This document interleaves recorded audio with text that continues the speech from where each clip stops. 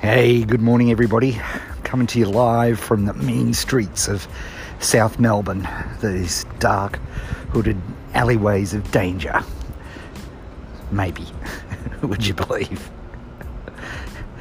I'm more likely to be run over by a hipster on a fixie than anything else, but so today is going to be a really interesting day, and you high fact finders, it's been, if you've been following along, a lot of the stuff that I've been doing has been a little bit of a struggle for you, but today is where you get your revenge, because as a super high quick start, as I'm doing experiments, I have to document stuff, I have to take careful track of numbers, and I have to check those numbers on a daily basis.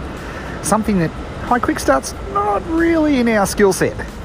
And because I can't hire anybody, because remember I'm broke and I need all the money for budget and everything, I have to do it myself. So that is a little bit sad, I must say. But the key thing with, the most experiments wins. The more experiments I can do over the next 7 days, the more likely I will be successful in making $10,000 by November 15. It's just math. It is literally math.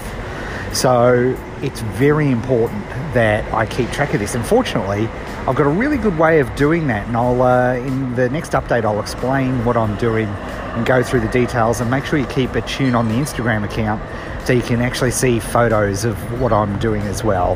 But I've got my baseline numbers now. I'll be interested to see what happened overnight. And but it's experiments all the way now. And so you high fact finders can have a little laugh, but doing something that is very comfortable to you and not so comfortable for me. All right, speak to you soon.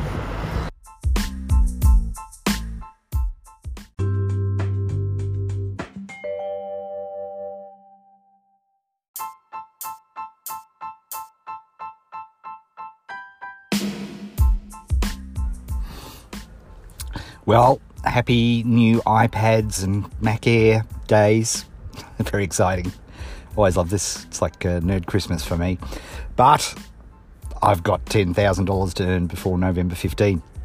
And had some initial very, very good results with the ads that I was very, very pleased with. So that's good news. But again, it just goes to show how you've got to watch things, and which is not my natural thing to be doing, let me tell you.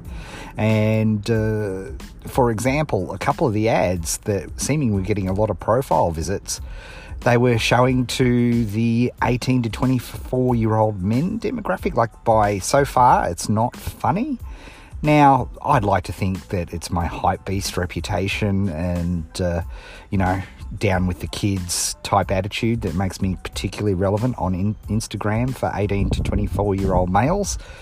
However, my knowledge of my own buyers and people who buy my products, I don't really skew in that category too well. Maybe I am a hype beast, and they appreciate that. But I think it's a combination. I don't know, and this is what I've got to test, right? It's a combination of tags that I use. Sometimes I use tags for sarcasm. That's not really a good idea when it comes to when you're looking at marketing in Instagram. As much as you find it funny to yourself and amusing, it may well throw off targeting significantly.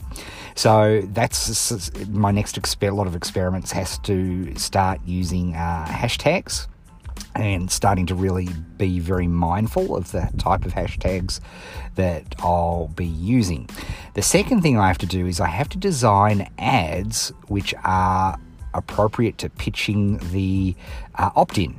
Right, so really giving why should you be getting the opt-in. So creating Instagram posts, if you will, that will really promote the opt-in. So really showing why there'll be value for people to get the opt-in course.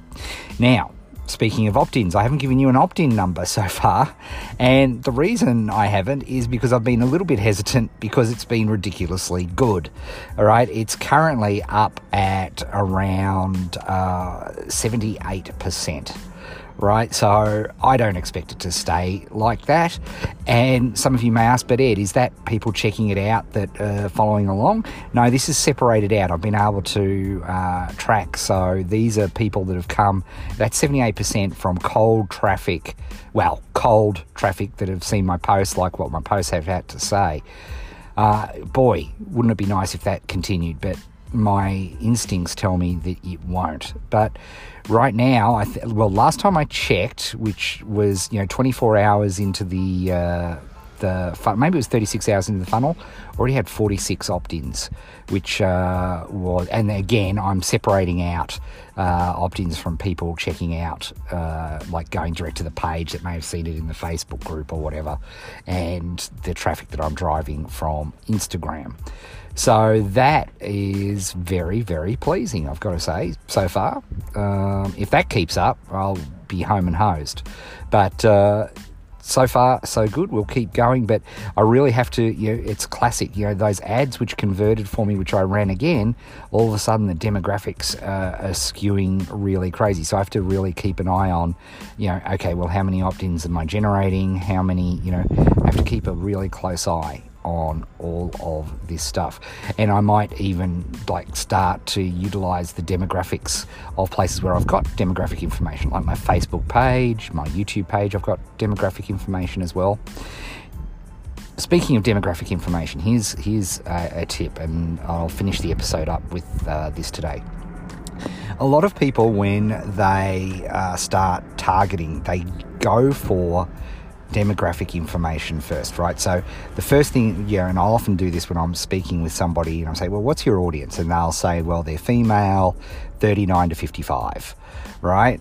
And that's good, and that's correct, I'm sure, right? That all makes sense. However, here's the deal, right? When it comes to targeting and get people to take action, demographic information when it comes to advertising is like it's a tool. It's like I'm trying to think of the right word. It's a filtering tool, right? So it's a way of carving out various swathes of the market. You're much better off, right, targeting based on people's likes and interests, right? That it's much easier to develop a campaign based around people who like Lord of the Rings, who are also entrepreneurs. I know that's a crazy example, but imagine if you do love Lord of the Rings, it's your favourite movie, and you're very into entrepreneurship, and you see an ad which is Lord of the Rings themed, that's likely to garnish your attention. Whereas if I say to you, okay, you're a male 45 to 55, well, what do you do there? How does that really help you with your marketing? You can be super blunt, like some of those Facebook ads, although you don't see as many of them these days. I wonder if Facebook even allows them. But, they say, hey, about to turn 40, and they know, of course, that you're 39 and all of those sorts of things. You can do that sort of targeting, but it's low, that's low match. The next thing after likes and interests is actually behaviours, what people do. What do they participate in? What are their habits? Those things, behaviours, hobbies, those sorts of things are where I'd like to target, because again, you can tell a story about that as well. And then demographics is like the final switch and the final filter. But I will use some demographics here, because because again, the Instagram ads that I've been running the last couple of days are skewing into the 18 to 24-year-old males. Typically not my best demographic of buyers.